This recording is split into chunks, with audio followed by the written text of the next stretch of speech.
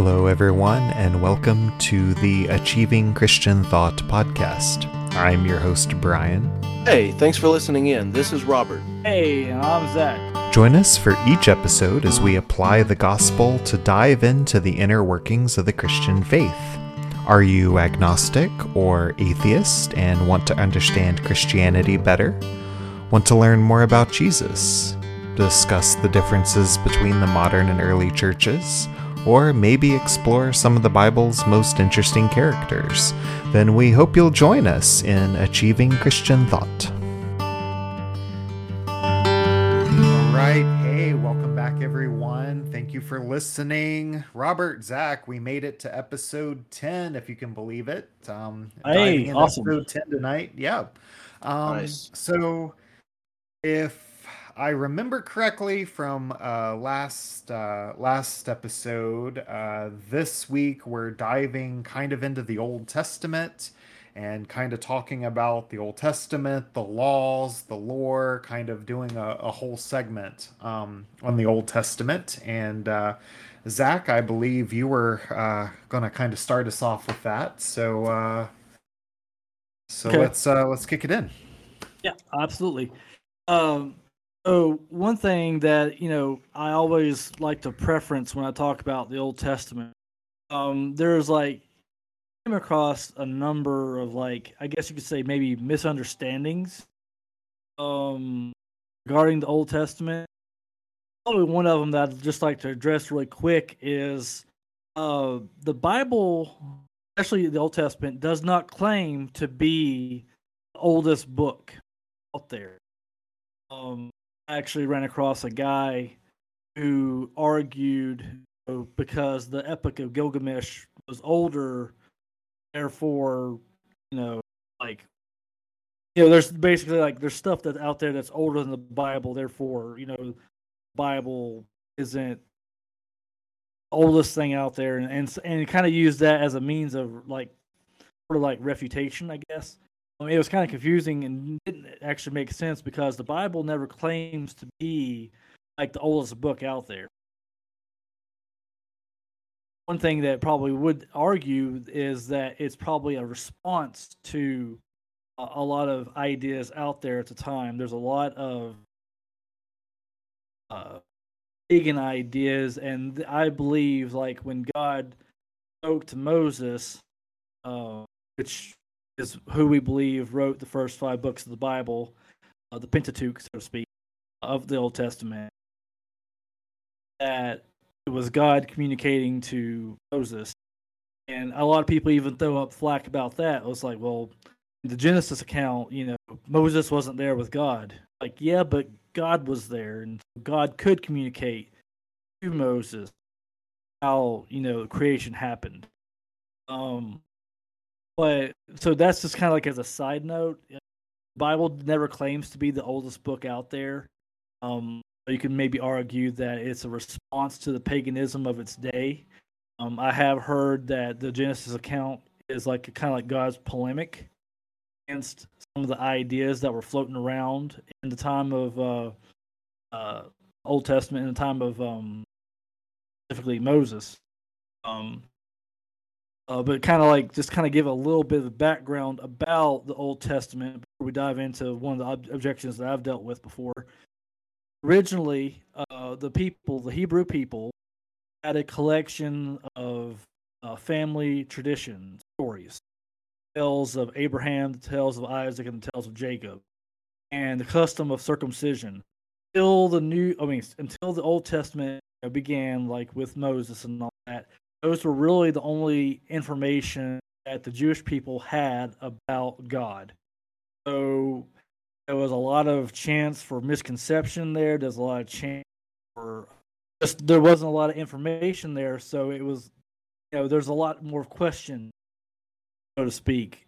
And so when the Old Testament began, when Moses sat down with God and began to go through the events of the first 5 books of the Bible, so to speak, it was basically working off of the idea that these people had no cultural identity other than the fact that God chose them.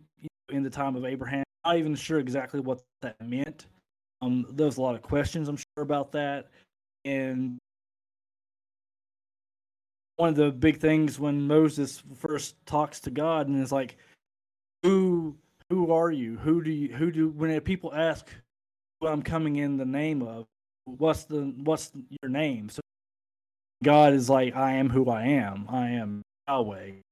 And so that was like record breaking for the Israelites, because before that they'd refer to the God that they worshipped as the God of Abraham, God of Isaac and Jacob, because that was the interaction that they had with God. Because post Joshua, post that taking place, where Joshua, his brother sold him into slavery and he ended up going into Egypt, all those events around that. After that, there was basically like 400 years of silence between them and God, and it was the opportunity for a lot of, I guess you could say, I won't say pagan influence, but I guess in a way, yeah, pagan influence creep in, and a lot of information other than the traditional stories. They didn't have any information. So one thing that I like to always put out there with the Old Testament specifically is that this is really the people of Israel's coming to understand who they are, coming to understand who God is at a deeper level. Not that they had a full revelation of God was, but they had a more clear understanding of God was. And also giving them a cultural identity, because until that point, other than like I said, other than the stories of Abraham, Isaac, and Jacob, and the custom of circumcision, the Jewish people didn't really have anything else really to go. And if you look at the Passover, all those events take place in like in the Bible, like obviously they're in the Bible, but these historical events happened. Because those historical events happened, they then influenced the culture, creating a culture out of those events. They celebrate the Passover because God literally passed over them. Death angel literally passed over them because they were the chosen people and they trusted God at His word, and they put the blood over their doorpost. So, I mean, that celebration is a response of what God had done. So, moving forward, have a lot of different laws, regulations, things like that are specifically for the Jewish people. They're not for everybody; they're for the Jewish community. It was giving them a sense of identity, giving them a culture, and all those things they didn't have before. Because before that, or the Exodus, so to speak, they were slaves. So they come out of slavery, have, other than the custom of circumcision, isn't a fun process that everybody's excited about signing up for. There's not a whole lot of anything for them to celebrate, so to speak. And so you see in the opening pages of Exodus, Deuteronomy, and all those things, God speaking to Israel, God speaking to Moses, giving commands, giving judgment out various topics, and in that way, defining what this people group would be, also influence that people group would have on the country places around them. Because at that time, concepts of all and other various pagan deities at the time. I mean, you had Amun Ra and all the other Egyptian gods out there, Greek gods out there. So there was a lot of misconception. So when God spoke to Moses, and then Moses spoke to the people of Israel, you actually have God saying, "This is who I am. This is what I do. faithful, I'm just, etc. Like go through these lists of things that God says that He is. Then, as Moses wrote it down, as Moses recorded, as Joshua recorded, and various other assistants of that time recorded, it helped develop this pool of documents, which is Old Testament. I'm specifically talking about the first 5 books of the Bible, to another name. In that, we, like I said, we had various laws and things of that nature which people did. Inside those things also are what's called moral law. Moral laws are kind of like what we would think of as laws that apply to everybody. So you have Jewish custom laws that apply to the Jewish people. Then you also have moral laws, such as do not murder. That is a law. That is a moral law that transcends every single ethnic group out there. That murder is wrong, right? But a man not shaving his beard, shaving his tassels, whatever you want to call it, that would be a cultural law to them at that time, and so forth. If that makes sense. So there's two distinguishing traits, and I think it's important to make those delineations because part of this is like have some Christian groups that say, "Hey, we need to follow the Old Testament dietary laws," and then you have some Christians that say, "No, we don't need to follow dietary." And it's like, okay, well, who's right? And so and based upon how you answer that question, that might steer you in a different denomination. I believe there's certain denominations that practice certain dietary laws of the Old Testament, but that's not necessarily meant for us to follow. And at a later time, we'll talk about that. But one oral argument I've heard has to do with the issue of in the book of Leviticus, you have several instances of where God's like, do this, don't do this, don't do this. This is what you should do. And in that section, Leviticus, it talks about there's 3 different examples given about very touchy topic. It's about rape. And I say that because a lot of times, like if you argue Christian, you argue for the Bible being the Word of God, and someone throws up this passage about like where a woman is quote unquote raped and she has to marry the person who raped her. That is a opposition that I've heard. Like someone tried to say, "Hey, look, this is what the Bible teaches," and I don't feel that's right. Here's the reality: that's not right, but that's also a misunderstanding of what the text is saying. So in that section, it deals with this very sensitive topic of rape. 3 different instances that are given. The first instance of rape, and this is actual true. Again, I know I'm being just kind of plowing through, but this is a very sensitive topic and it's a very serious topic. I get that, but I'm just trying to illustrate this point. So there's a woman out in the middle of the field, and she cries out for help, and nobody's there. Nobody helps her, and God's like, and excuse me, and the text says, what she'll get her justice. A man who did this to her will be caught, will be punished, will be executed. He will not be harmed. Then in that next passage of scripture, it talks about kind of like how I mentioned. It talks about a woman and a man getting together outside of marriage, basically having sex, and Then everyone finds out about it, so to speak, and then the father of the daughter or the bride or whatever, like, hey, you need to pay the dowry. So this is an instance of what's called statutory rape.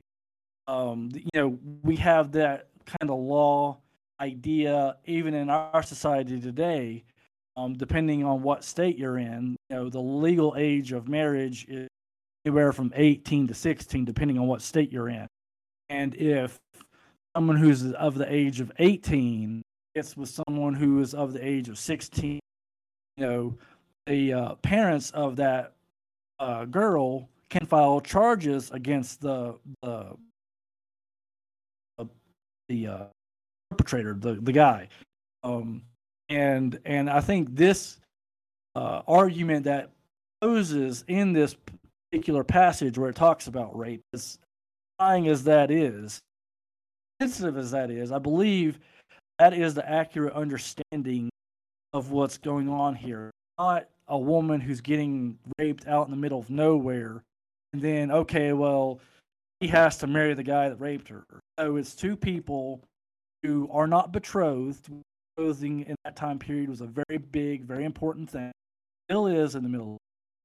And if they went outside the ideas of marriage and betrothal at that time, they consummated the relationship, and then it gets discovered, and there's the consequences of it. And the man pays the dowry to the father, and they're married because that was what they wanted anyways, exercising their relationship before they should have. And then the third example of rape is where a woman and a man are caught in the act of adultery. In other words, they're two willing participants, and they get caught. And in order to try to get off a light sentence, which was at that time Jewish society was a death sentence, both people involved. And so she's basically coming up and, I've been discovered. Well, I'm going to lie and say I was raped when in fact I was a willing participant. Try to mitigate the consequences of her action. Been up to the husband to either believe her, not believe her. So in that kind of like that opposition, that air of opposition, you see, although it's still a sensitive topic, but at the same time, if you actually approach the text properly, you follow these factors, these different goals here in this text, you see that it's actually not talking about a woman who is, forced against her will to marry this guy. No, she was a willing participant in this. She was wanting to be in this relationship with this guy, and this guy was wanting to be in a relationship with her. He just didn't go about it the right legal way. And then the father-in-law comes and says, "Okay, I'm going to allow this betrothal to take place, and you'll pay me the dowry." All those things. So that's actually what that's talking about. That makes good stuff. Good stuff. One thing I would kind of add, not to the last thing Zach was talking about, going into that specific example, but kind of pull us back a little bit to look at the Old Testament in general. Kind of going along the same flow as Zach, but just adding, extra thoughts, extra layers to what was said before. Was one thing that can really trip people up, and some of you out there listening might already know this. Many of you listening, this might be the very first time you encounter this idea. It might floor you. And the fact is, when people find this out, it floors many. A lot of unbelieving college professors love to floor young people with realization if they've grown up in a Christian home. But one of the things that's very shocking about that to learn about the Old Testament, grew up in church or grew up with a familiarity with it, to find out that many of the facets of the Old Testament, the history of Israel, their worship, their literature that's in places like the Psalms or the Proverbs, much of that stuff is actually not unique. What I mean by that is the layout of the temple is actually very commonplace for pagan culture. the poetry that's in the Old Testament was actually very commonplace for descriptions of Baal, one of the pagan gods Zach mentioned.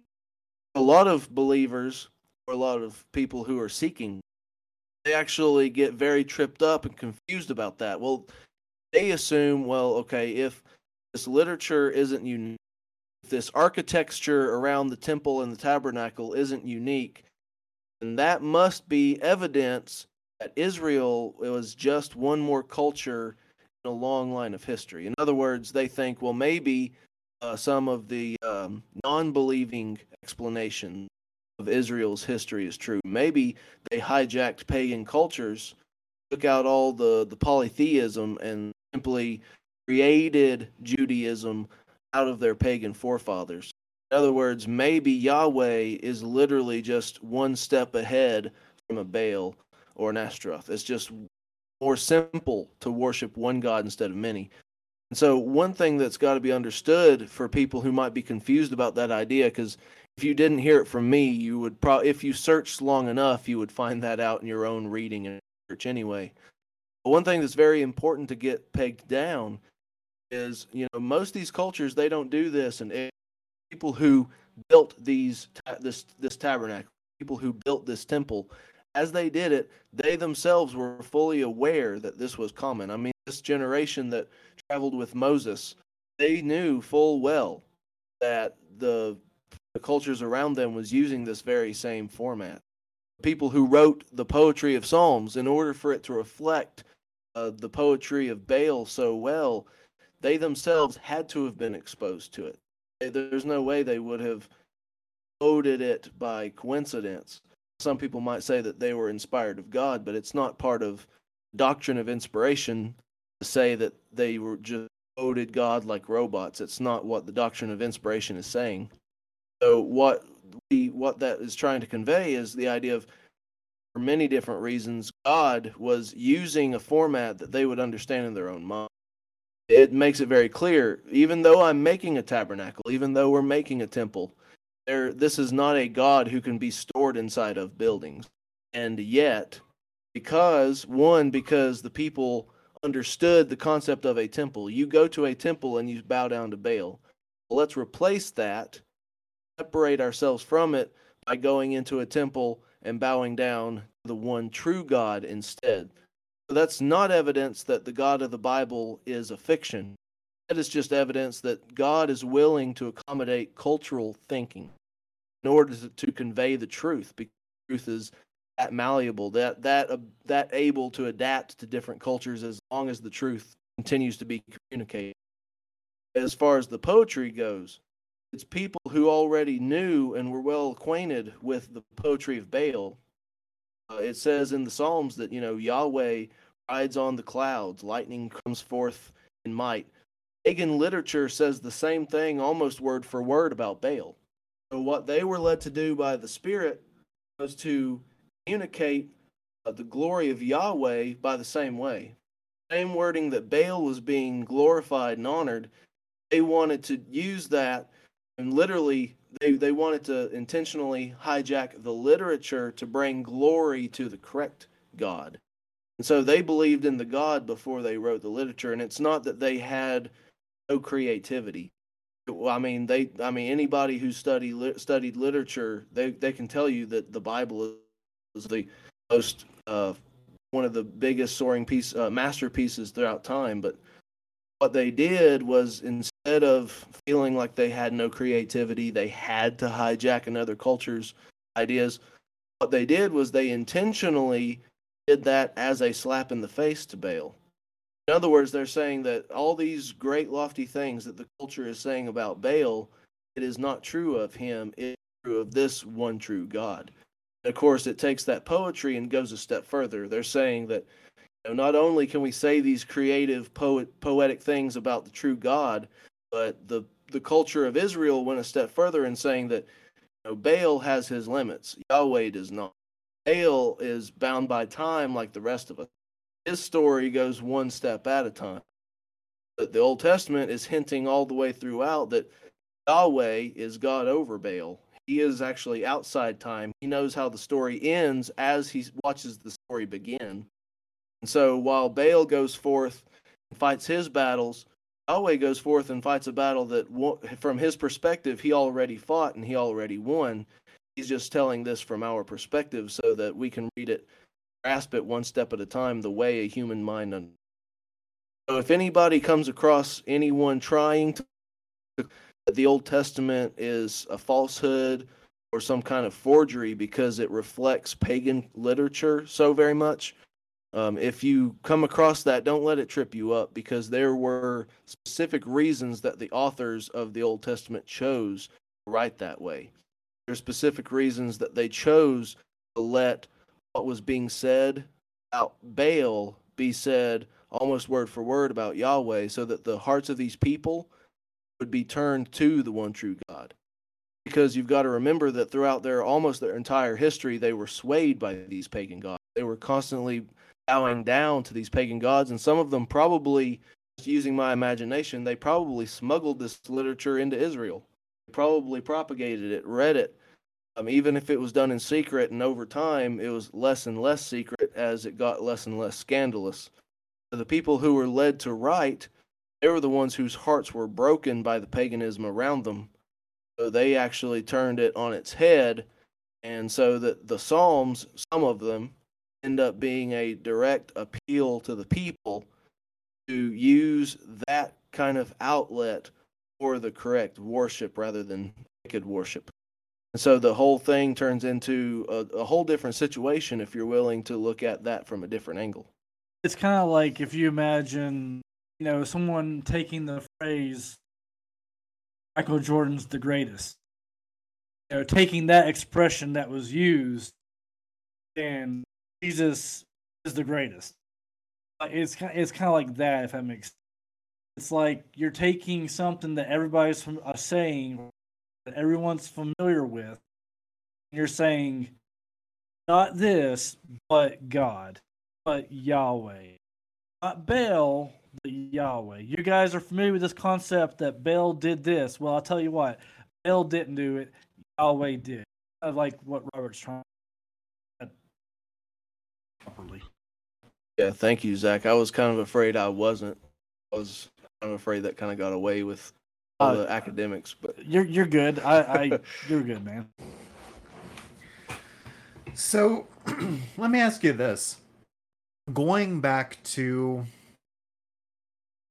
kind of what Zach was saying, as far as there's these concepts in the Old Testament that kind of just taken by itself seems abhorrent to some people. Like, if a woman was raped, what was her rights like? If someone, were to get divorced or wanted to get divorced, things like that. It seemed, and you hear a lot of people saying that some of these things that are in the Old Testament are pretty barbaric, especially when you look at all the ritual sacrifices that they had to do in the Old Testament, especially, slaughtering the firstborn lamb to atone for sin, all of these rules and rituals for sacrifice and kind of spiritual cleansing. I think people need to realize too, like, this was before, and please correct me if I say something wrong here, or help me kind of interpret this, but this was before Christ. So a lot of this stuff were laws and rules that were designed to help keep these people safe. And a lot of the ritual sacrifices and the spiritual cleansing through sacrifice was because Jesus didn't exist yet. That was the only method at the time for really atoning for those sins. And so it's not that Christianity is barbaric. I mean, this is literally pre-Christianity. And it was because of Christ that a lot of these practices no longer have to exist. Is that making sense? Like, is that kind of... yeah, it makes sense to me because, yeah, I mean, you talked about the fact that all these practices are pre-Christian. The Old Testament, and maybe I said this or something similar on an earlier episode, one of us, but if someone only went with the Old Testament, you basically have a story that builds up to this great crescendo, but there's no climax. It just stops. It's like a novel that just stops mid sentence and it doesn't really finish its story. So what it does is it basically amplifies the fact that we live in a lost world. It amplifies the fact that we are in a broken world. It's not the Disney version of anything. I've actually heard stories, and I'm not talking about stories I've heard out there. I mean stories within my own church.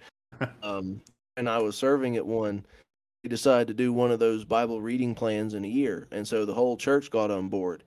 Parents decided that they would sit down with their kids and read the Bible because what more wholesome thing is there than the Bible?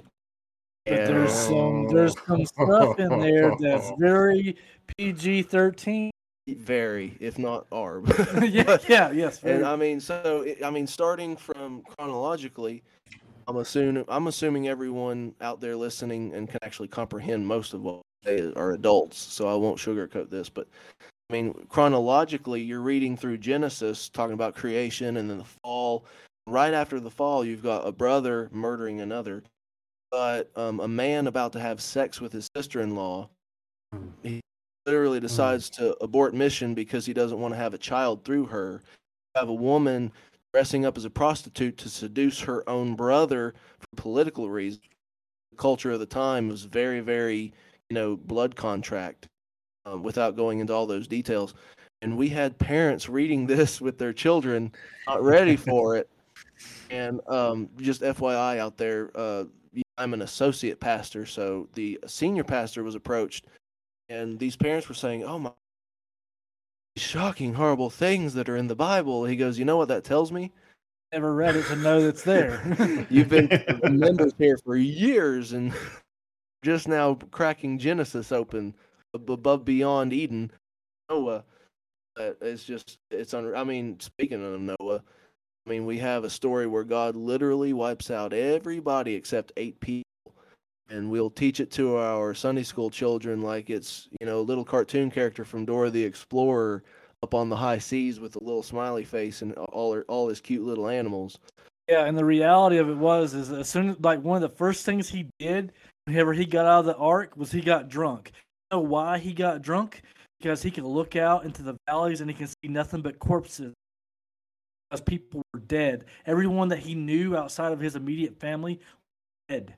Yeah, this is not a happy story. This is nothing. The only ray of light in the story of Noah, if we can go down that rabbit trail for another, it's simply the fact that even though God judges, there is hope, and that's when the New Testament cracks its way into the Old. But that in details for another episode. For now, we focus on the Old Testament, and just the fact that there's so much shocking, torrent stuff, not because it's being celebrated, not because they want the authors wanted to shock you into reading it more and more, but just the fact that if something occurred and it was not pretty, they didn't shy away from just reporting exactly what happened. Yeah, I mean, a great example of it, it's like if you think of King David. Oh, King David, he's a guy after God's own heart, and you're like, and if you only knew that, you're like, oh yeah, but the dude, he slept with another man's wife, and then he tried to get, and then she got pregnant, and then he tried to cover it up, and then by having Uriah come home from the front line, is like, go home, sleep with your wife because child, and you don't need to know that she's with. And Uriah's like, nope, I'm not going to do that. I'm not going to. My brothers are out in the field. How could I go to my wife while they're out in the field? Then David's like, all right, well, fine then. Go back to the front line. All right, General, have him killed. I mean, that's King David. I mean, and that's one thing that, like when you talk about the Bible, it's like everybody but God is a villain.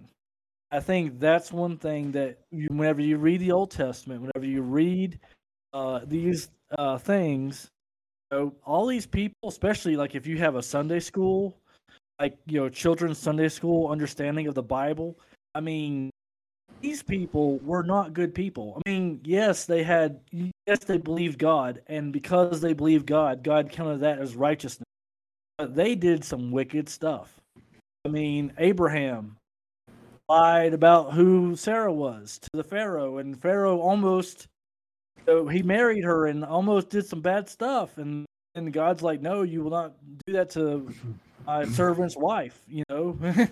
I mean, Well, you have all kinds of instances of where all these men of faith were completely and totally human. If this book was a fabrication, by the Israelites or whatever, they wouldn't have this stuff in. You really think they'd want King David to have all this junk put out in front of everybody? No, they'd want to keep it hidden. And so again, that just adds to the credibility of the fact that this thing is a legit thing. These portions of, though they are hard to take in sometimes because they can be so graphic, but at the same time, it's reporting real history, and this isn't saying that God condones these things necessarily, because there's a lot of stuff that happens that the people of Israel do, and God's like, they sacrifice kids, and God's like, what are you doing? Because you're doing this, I'm going to bring judgment upon you because you're sacrificing your own kids, and I never told you to do anything like that. That's one thing about the Old Testament. Like, you see God, does he get mad with the Canaanites? Yes, he does. But what? He also gets mad at his own people. He doesn't punish the Canaanites and then give, wink at the Israelites when they go off and they do the same. So he punishes both. Kind of like you have children out there, say you're a parent. One child does something bad. Well, you don't punish the other children if they've not done something bad. But whenever they do the exact same thing as the child that gets punished, punish those children as well because they're not showing favoritism. So when God punishes the Canaanites, he punishes the Canaanites. When Israel does some of the same exact stuff, you know what? He punishes them because he's good and he's a just God. He does. Oh yeah, and it's not just that. One interpretation I've run across is all these quote unquote heroes of the Old Testament. They were written down in a culture that wouldn't consider that behavior so very shocking, but our modern culture is judging it shocking. The very scriptures that in one page they'll tell you everything David did, in another page they'll literally condemn everything about that story. So just imagine having your deepest, darkest, most shameful act, the one thing you give almost anything to cover up for the rest of your life. Imagine it not only being written down and shared and published in a raunchy expose, but for that expose to become the masterful bestseller in world history. And everyone who remembers your name and does any research on who you were will always inevitably wind right back to that shameful thing that you would give anything to cover up. And so these are scriptures that condemn the very heroes that Jewish people would have revered most for their hearts and their courage, the way God used them. And then it turns around and says, "But if you truly want to obey the God of the Bible, do not be like them." When you really understand that, when you really come to it, knowing, like Zach said, the only hero is Jesus himself, God, the creator of everything. He created a universe full of villains. It just changes the way you read the thing. And so, one incident in particular that I was kind of assigned for this. Oh snap! Zach covered, the supposed raping of the young girl and how the whole dynamic of that changes when you understand their culture. Just a quick side note about that. I mean, when in doubt about some of the things that are shocking, just twist the little lens through which you're looking at that. Those little, I believe they're called kaleidoscopes. You can twist it and they change colors. If you can just understand that culture, the way they thought, and God knowing that He has to accommodate the way they think, He can't just say, "You will never have a slave again." will never do this again. Because tell me, did they really obey any of it? Yes or no? Oh no, he could have said it till his metaphorical face was blue up in heaven, but people would still have disobeyed. That's the whole point of the message. And I mean, there's there's an old black and white episode of a British sci-fi show called Doctor Who. I mean, phenomenally illustrates this whole thing. And copyright, yes, I'll say it again. Doctor Who, come sue me. But Doctor No, seriously, we don't have money. Yeah, so I'll just give you my shoe. And I'm not going down a rabbit hole. I'm using this to bridge from his to my incident, and so I'll actually use it to go into my incident. So I'm not just tangent. But this episode is very early for fans out there who know what I'm talking about. It was during the days of the first Doctor. If you don't know what that means, don't worry about it. It was back in the 60s. And there's an episode. He's a time traveler, and they land in the days of the ancient Aztec. One of the people with him is a school teacher. She knows all about the Aztecs. She's a history teacher, and she's excited because one thing leads to another. The Aztecs see her technology, and they believe that she is a goddess. And so she's excited, and she basically gives this monologue of, well, if the Aztecs believe this about me, what I say goes, I can be the one to condemn their human sacrifice because they were known to slaughter human beings to try to bring good weather, bring blessing upon their people. Somebody would be selected and slaughtered for the sake of many.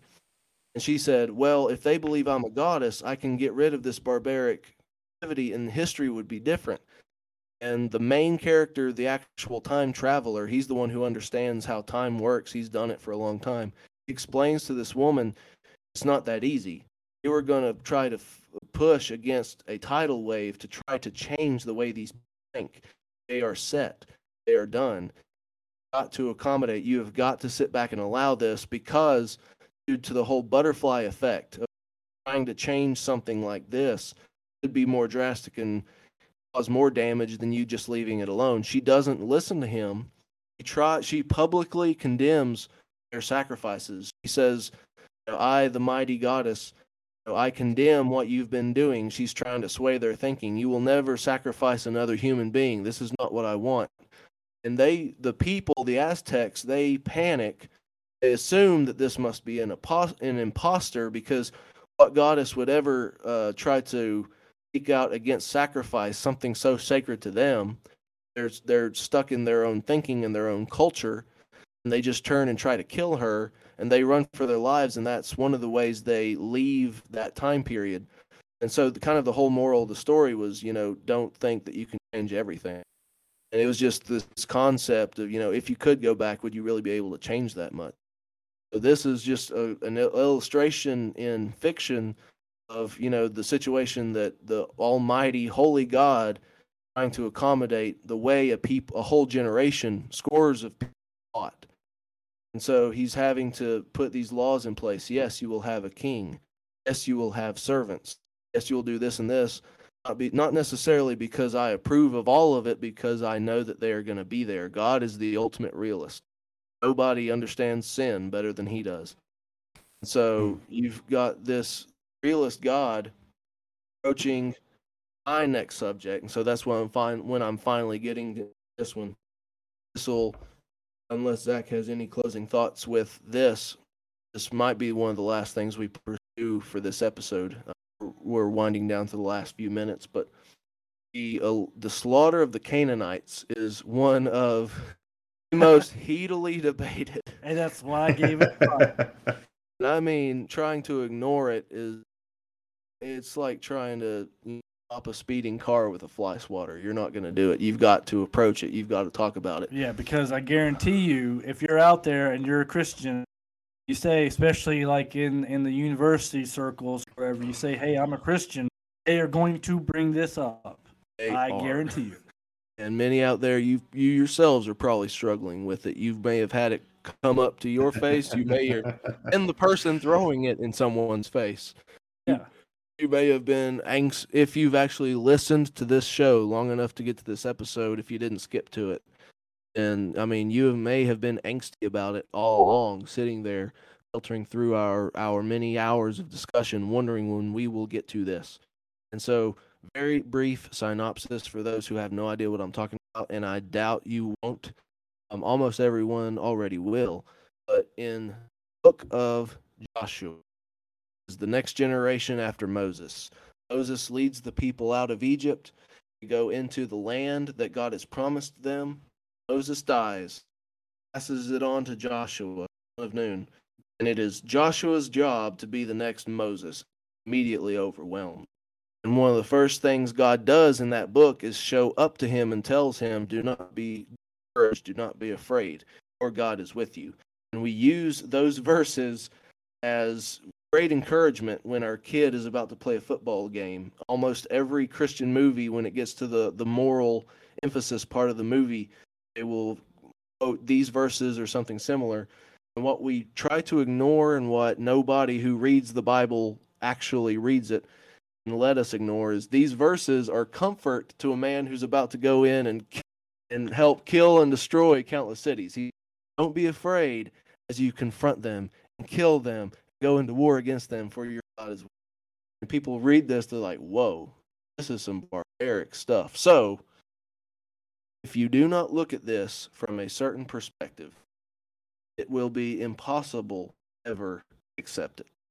So, what I'm saying is, for those who believe that there is a God, omnipotent, eternal God, watched a world fall, who had no choice but to judge it because it was evil.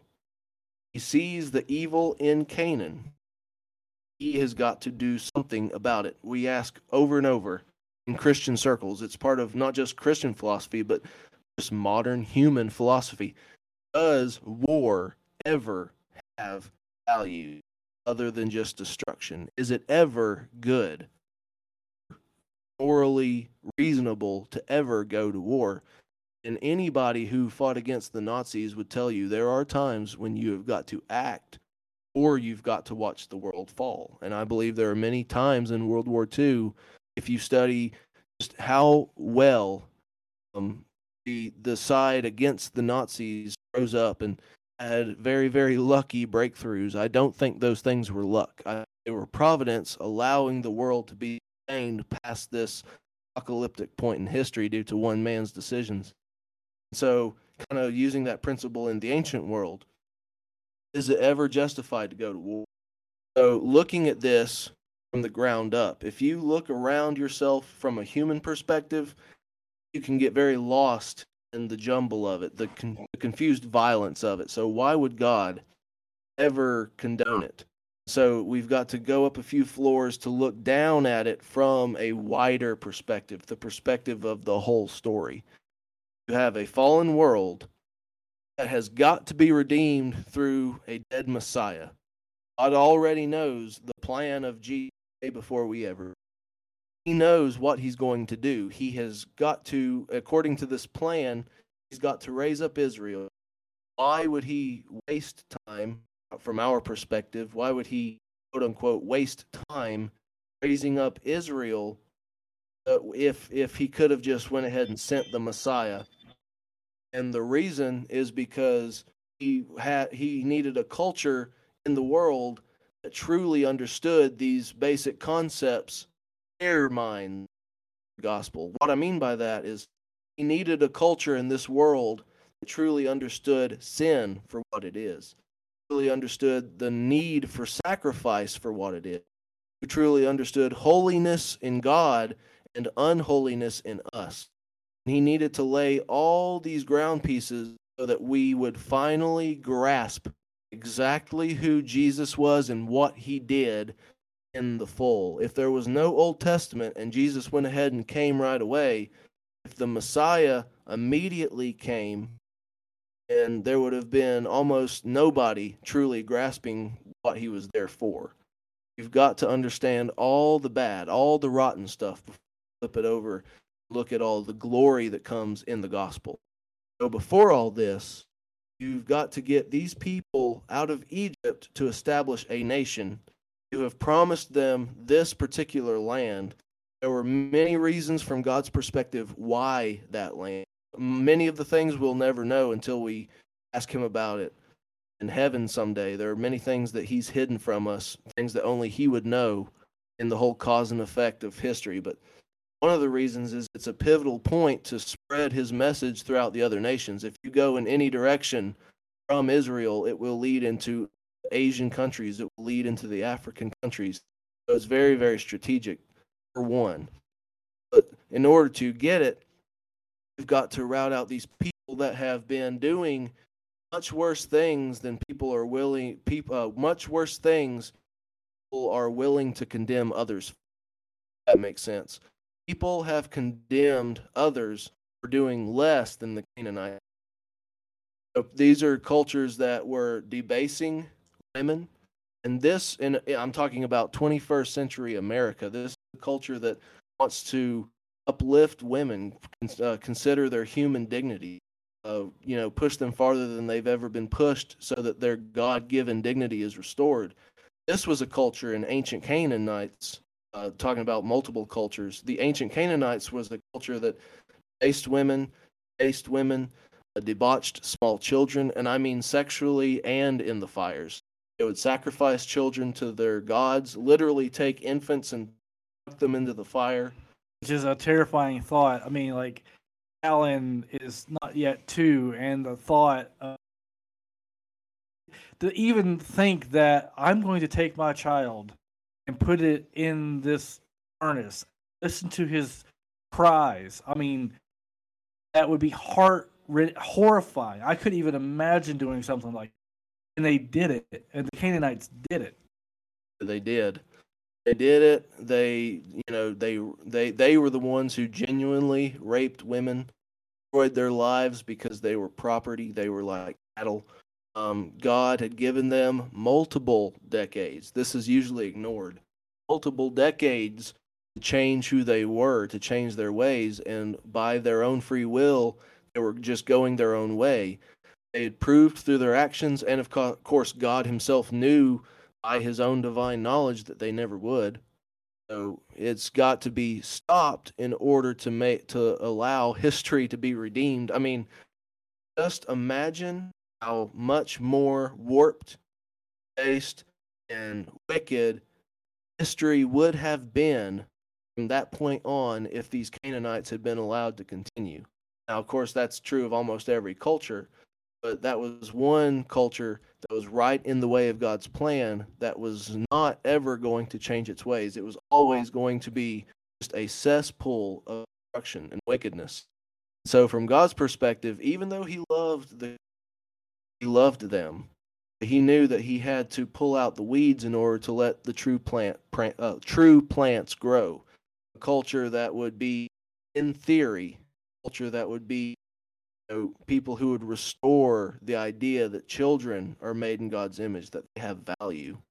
A culture that upheld the idea that women are meant to be loved and revered and listened to and respected and learn and to grow. A culture that was meant to be the beacon of hope for all these other nations who were just like the Canaanites all around them. You've got to get them out so that Israel can, one, survive. If they had tried to coexist with the Canaanites and tried to become Israel in full, have a temple, have a city, have a nation, have tribes, they would have been destroyed by the Canaanites themselves. They would have been routed out. There would have been no Old Testament. There would have been no message. If the Messiah had come, we would have missed Him because there were no prophecies. And literally from this perspective, from the Bible story's perspective, almost everyone, if not literally everyone, except maybe Abraham and Moses, would go to hell. That's what was at stake. So you have God doing that it's not His own ideal. It's not what He wanted, but it's the human beings choosing their own way, having to accommodate those actions in order to get His fuller plan in place. So you have Joshua moving in, picking out cities because it's absolutely necessary in light of the bigger story. Now, one of the more shocking things that have occurred in the text, God is telling them to weed out not only the soldiers, And you would expect them to weed out just the soldiers and spare women and the children, but it says to take out everybody, women, children. And I mean, this is a horrible thing to think about. And of course, horrible for us to read.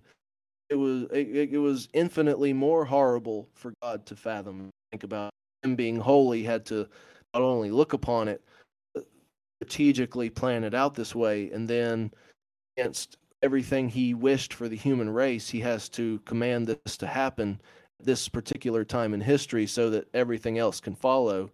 And if you look at it from, the perspective of history, if you had survivors, children living in that certain city, and they saw Israelites coming in, wiping out their daddies, their uncles, their grandpas, if they were strong enough to fight, they would have grown up to become a generation just to stand up and do everything that the first Canaanites would have done. So you would have gotten through threat number one. 20 years down the road, 30 years down the road, you'd have to contend with basically threat number two. Subsequent every generation.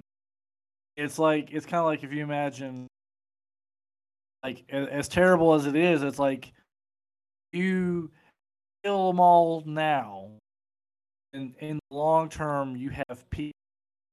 Whereas if you show mercy to them, and you will perpetually have war. And the reality of it is, and this is an important point, and I think Robert's going there. And the reality of it is, the Israelites didn't fulfill what they were called to do. Exactly. Thank you. You're a mind reader. That was my next breath.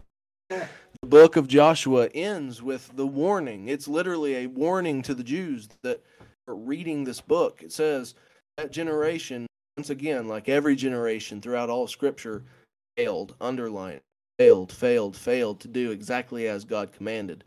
But it doesn't end just with that.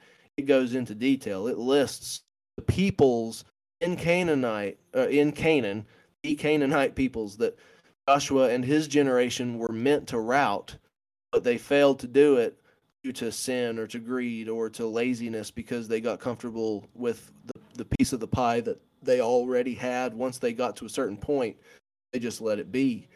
And so it's saying that it says, don't get us wrong, the generation of Joshua continued to be faithful to their God. They worshiped with great zeal and love, but this failure was like a wart on their face. And the reason that's such a failure, and the reason this is listed in particular, is so that you'll keep reading. Because the scriptures don't end with the book of Joshua. The story continues. And so almost every single time Israel has a problem, they go to war against somebody harassing them, oppressing them, killing their people. They're trying to live in peace, but these other people won't stop coming in and harassing them unprovoked. Guess who it is? People directly descended from that list. People who were in there that could have been routed, and the Old Testament could have been about 10 times more boring because there'd be less war and killing and destruction and people losing their lives for no reason, simply because they chose not to rout out those particular Kansas peoples that would do violence unprovoked. And guess what conflict that is still, even to this day, dealing with? Palestinian and the Jewish people still goes on. That conflict is a direct result of this thing. And again, we're saying this stuff, and I mean, I'm not trying, and I know Robert's heart. I know that neither one of us are like trying to like, oh hey, this was good or anything like that. But the reality of it is God is just, and when it comes to a point, just like with America, there comes a point when a line is crossed. God's like, all right, judgment. We talk about Jesus being out of peace, but he spoke about, and when Jesus talks about the coming of the kingdom of God, you know what has to happen before that comes? The book of Revelation. Book of Revelation, straight up, God's wrath poured out on fire planet. Again, we're not trying to devalue humanity. We're not trying to devalue the Canaanites. We're trying to say that we're equal with the Canaanites. God just had a specific purpose for the Israelites being in that place at that time. In order to do that correctly and fully, that was the stipulation. And it was like a twofold. First, it was given the Israelites what he promised them would have, which was the promised land. That's called the promised land. And then it was also bringing judgment upon a people group that, if you look at the book of Leviticus, do not do this, do not do this, do not do this, do not do this, do not do this. Keep going with it, do not do this, and so on and so on. Reason is like, because the nation that you're driving out before you is guilty of these. And again, like I was saying earlier, if God punished if God punished the Canaanites, then he winked at Israel's sin, and Israel did those things, and that would make him bad. It would make him just. It would make him holy. It would make him righteous. The reality of it is, when Israel went too far, what did he do? He brought judgment upon them. He always tries to show mercy and grace, but at the same time, just like the time of Noah, just like with the Canaanites, just like with Sodom and Gomorrah, just like in the end with the book of Revelation, there comes a point where God's mercy ends. That aligns with his plan to bring about judgment. He does it. Because, and to kind of summarize everything Zach has said just now, I mean, all these things, these horrible events of judgment, no Christian would agree that these are necessarily good things, but they're holy necessity. Holy necessity. It's like the kid who has to clean up his room. It's the person who has to do his taxes, even though it's grueling. These are things that you just, of course, I would never jump from taxes straight to murder, but there's a very light illustration of things that have got to be done in order for something to be accomplished, which is an absolute necessity. And so, in my mind, perfect way to land the plane with this, if Zach or Brian have anything to add, I won't consider it being a one-up situation. I won't, but while I have the floor, the best possible way to end this podcast without drawing up into other topics, because I mentioned the New Testament. I said that was for another episode, and it is.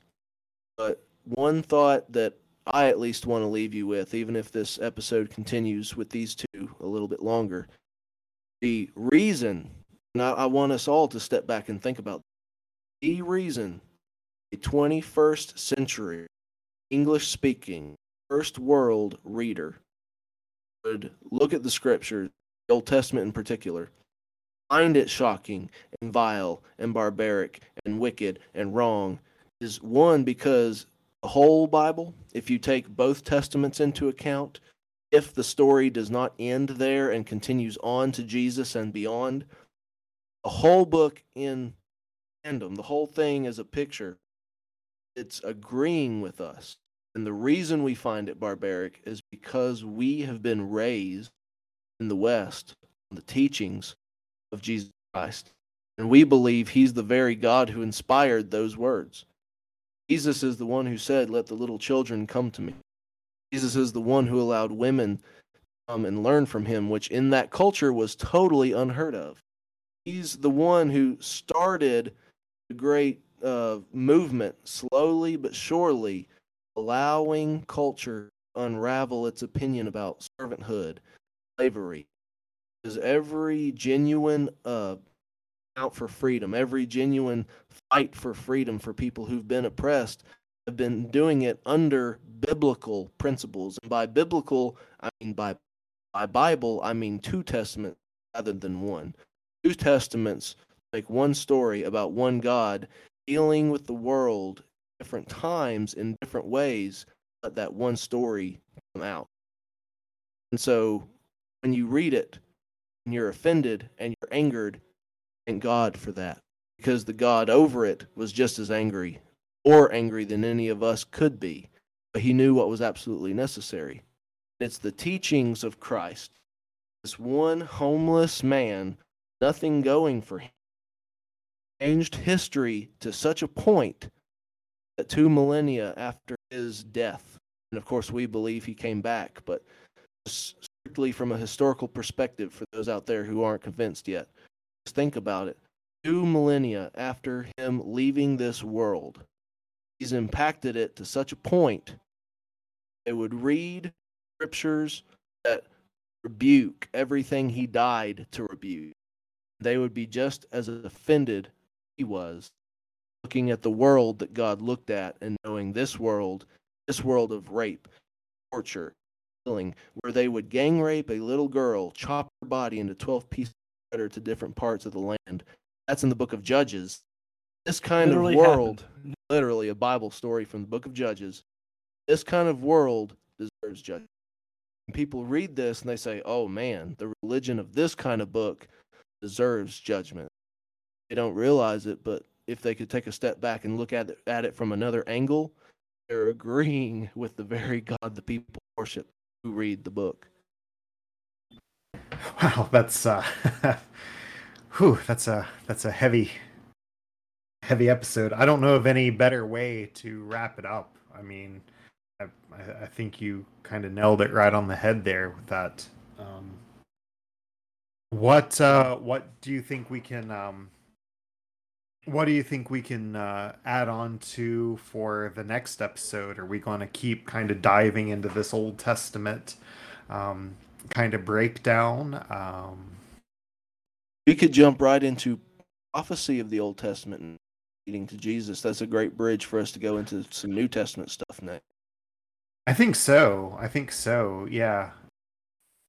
Well, I gotta say, this has been a fantastic episode. I know one thing I always do struggle with, and Robert, you kind of nailed it, is you have this all loving, all just God, and then you have just the absolute slaughter and obliteration of the Canaanites and some of this stuff. And it's just, I mean, it reads kind of like a horror story when you really dive into parts of the Old Testament, but kind of getting that understanding as to why that was needed. I think that's very enlightening. So thank you, Zach. Thank you, Robert. I know I enjoyed this immensely, just kind of getting to sit back and just listen. I know I learned a lot, and I hope listeners learned a lot as well. So with that, everyone, yeah, thanks to the both of you. Thanks to our listeners. And we'll be back next time with episode 11. All right. See you then.